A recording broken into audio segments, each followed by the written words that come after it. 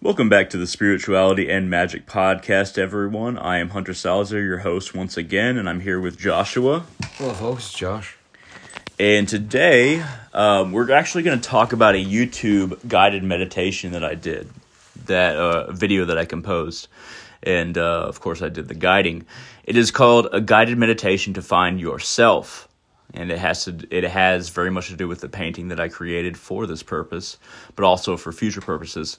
If you just type in Hunter Salazar and then space a guided meditation to find yourself, your and self being two separate words, you'll be able to find that video. So there's a lot of symbolism in that video that during the guided meditation that I do not explain fully.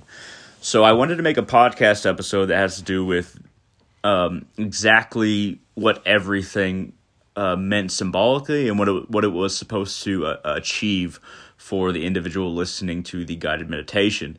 So, Josh, you have your first question. Question 1. What is the significance of the tempest? Tempest, a storm. Oftentimes in our lives, for most of human life, we feel we're in this storm of various influences, from our family, from our friends, from our religious or spiritual leaders. There's a lot of things that seem to be at odds. There's a lot of experiences that we have that seem at odds because of the emotions that the various experiences conjure up within us. For the average human, life is not calm mentally. It's not calm socioeconomically. It's not calm personally. The tempest, the storm, very much has to do with all of these forces converging to create a storm around us in which we have to exist, but is not ideal for existence. So the storm is used in many different meditations, many guided meditations. I'm not the first one to use this, but it definitely is emblematic of what we as individuals go through from the various forces that we experience as we live our human lives. Does that make sense? Yes, it does. Okay, what's the next question? What is the horizon being of your painting? What does it mean? So, the horizon being the painting that I created, it's very much meant to look like a portal. It's very hard to see in the video, but there's a lot of transitory colors from the main rings in it. So we have a central white circle, which will draw the eye, and then we have the triangles that are red, and then the arrows that are red, and the arrows that are white. And then beyond that, we have a transition from, we have black all around those, and we have a transition to gray/purple, then a little bit lighter. And then we have a very light red mixed in with brown in sections, like an iris. And then it eventually goes to black after transitioning to another dark purple. It's very much supposed to feel like a portal. It's very much supposed to feel like an eye. And, in the guided meditation, it's supposed to represent one of or both of two things. Consciousness and the eye of God. So, higher consciousness, if you don't want to use or don't feel affiliated with the word God, that's understandable. Higher consciousness, a higher understanding, even within our own being, but it can be either one or both. For me, it is definitely both.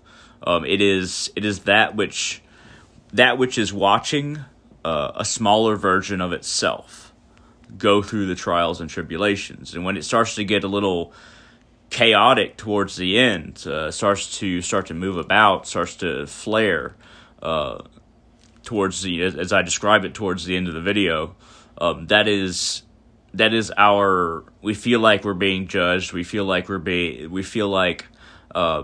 what's before us, the vastness itself, is trying to be overbearing, is trying to overtake us. But if we calm ourselves down and step back from the immediacy of personal emotional relevance in the moment, we start to see that when we overall, the eye of God or higher consciousness it's not changing. It's still looking. It's not changing. It's just our relationship to it that can be chaotic when we feel it is closer, because that's the first step when we start to get closer to higher consciousness or God. When we truly cross that bridge, it feels overpowering. But in reality, it has nothing to do with the eye of God or higher consciousness changing. It has to do with our own relationship to it being tenuous, or not understanding our relationship to it. Once we start to progress towards it, once we start to get close to it and understanding it. So what's the next question? What does the cliff represent? Okay, so we have two cliffs, and then we have, the stone bridge over it in the video, and we have, the dark abyss below. So the two cliffs, it's really that life itself is very much the stone bridge. It's the walking over that abyss of unknowing, trying to find a way through this world, through life itself, while not knowing the dangers around us, while not knowing where, exactly where the abyss is. We just know that we can fall.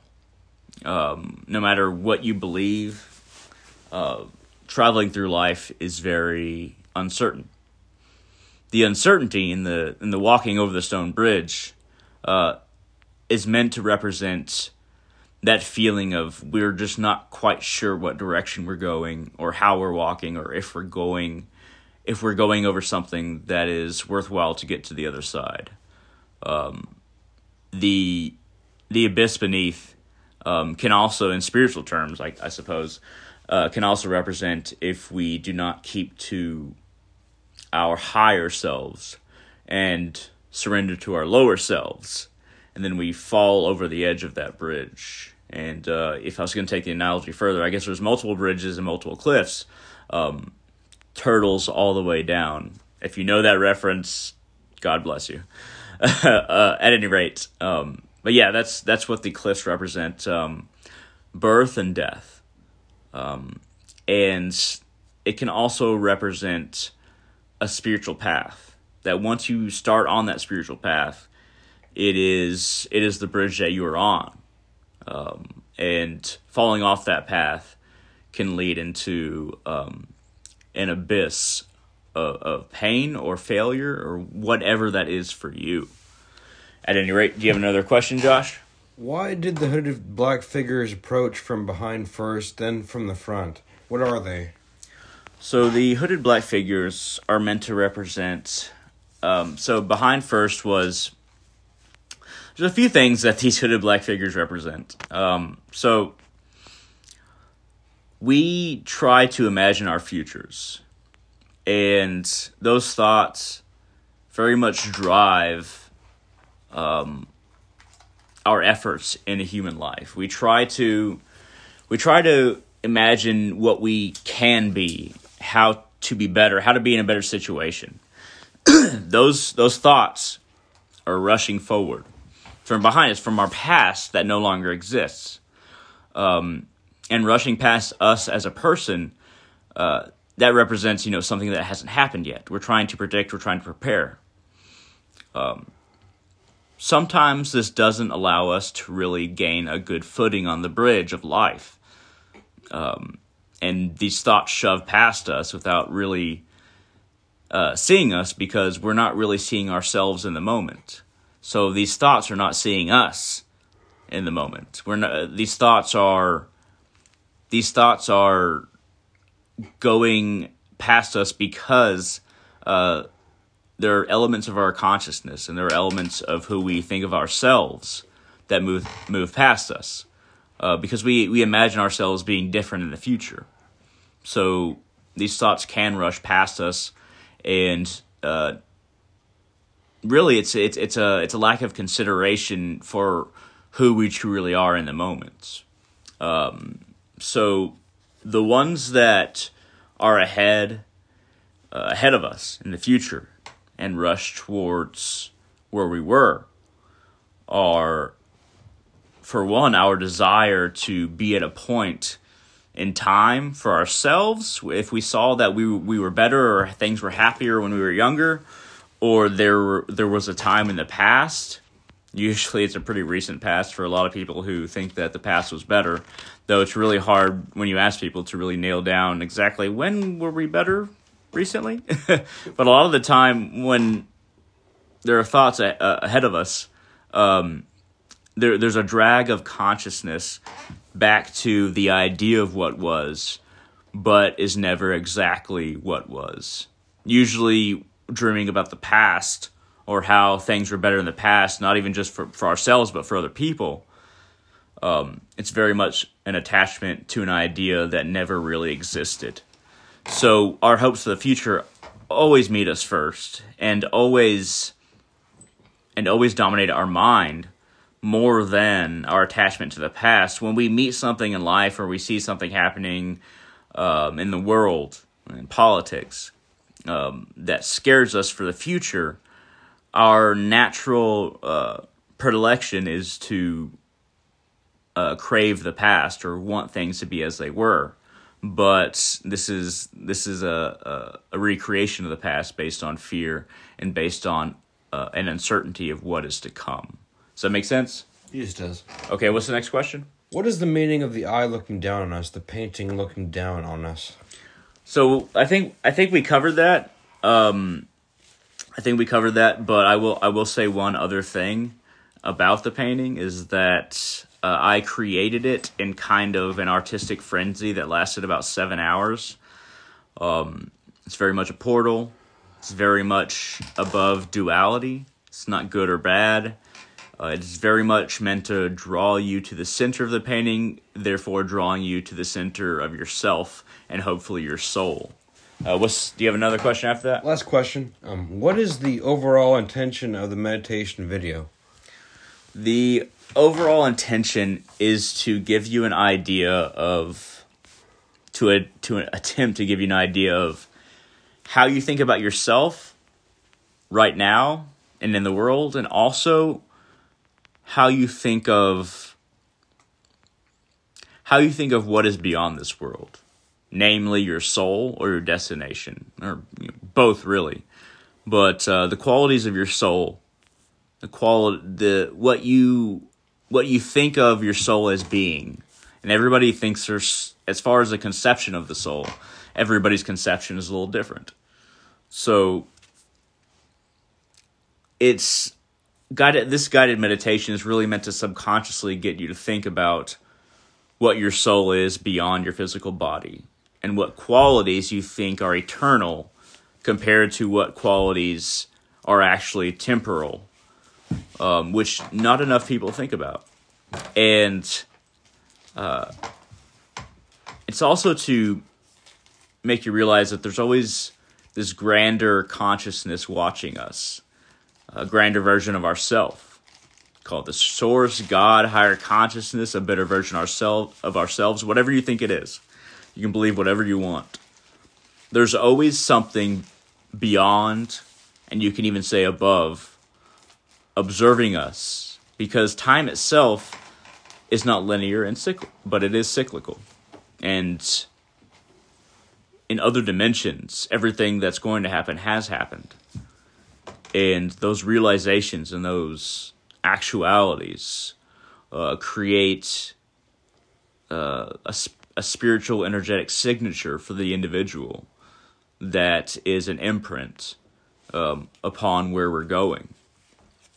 These are a lot of comparisons that might not make sense, but the whole purpose of the video, the meditation, the guided meditation, is to get you to think about what you are at your deepest level, what you value and what you face, and how to get past it. This is not something that can be done in one guided meditation. This is just a tiny bit of personal work that one needs to do in their human life, but it is definitely important, it's definitely vital for you to think about yourself in ways that go beyond the world, your material existence, yet also exist now as you are, because the soul does not change. It is always within us. It is always there. It is our conception of it that changes. And the more that we think about that, the more that we try to understand that, the more that we compare our own soul to what we've been told that it is, the more we can truly figure out where the discrepancies lie and who we truly are and what we truly should be doing. At any rate, does that make sense, Josh? Makes a lot of sense. Thank you. Do you have any other questions? No questions. All right. Thank you very much, everybody, for listening. So once again, this has been a podcast episode on the guided meditation video that I put out last night on my YouTube channel. If you want to find my YouTube channel, just type in Hunter Salazar, Hunter, space Salazar, and then you can put another space and type in a guided meditation to find yourself, and you will find the video. Usually, I would hope that people would listen to this after they do the meditation, but if you do that in reverse, that's completely fine. So just know that this is not a message of me telling you to be a certain way or to understand yourself in a certain way. The video and the meditation was supposed to allow yourself to think about who you truly are and what your conception of yourself is and what you view as being higher or grander and you shooting for that.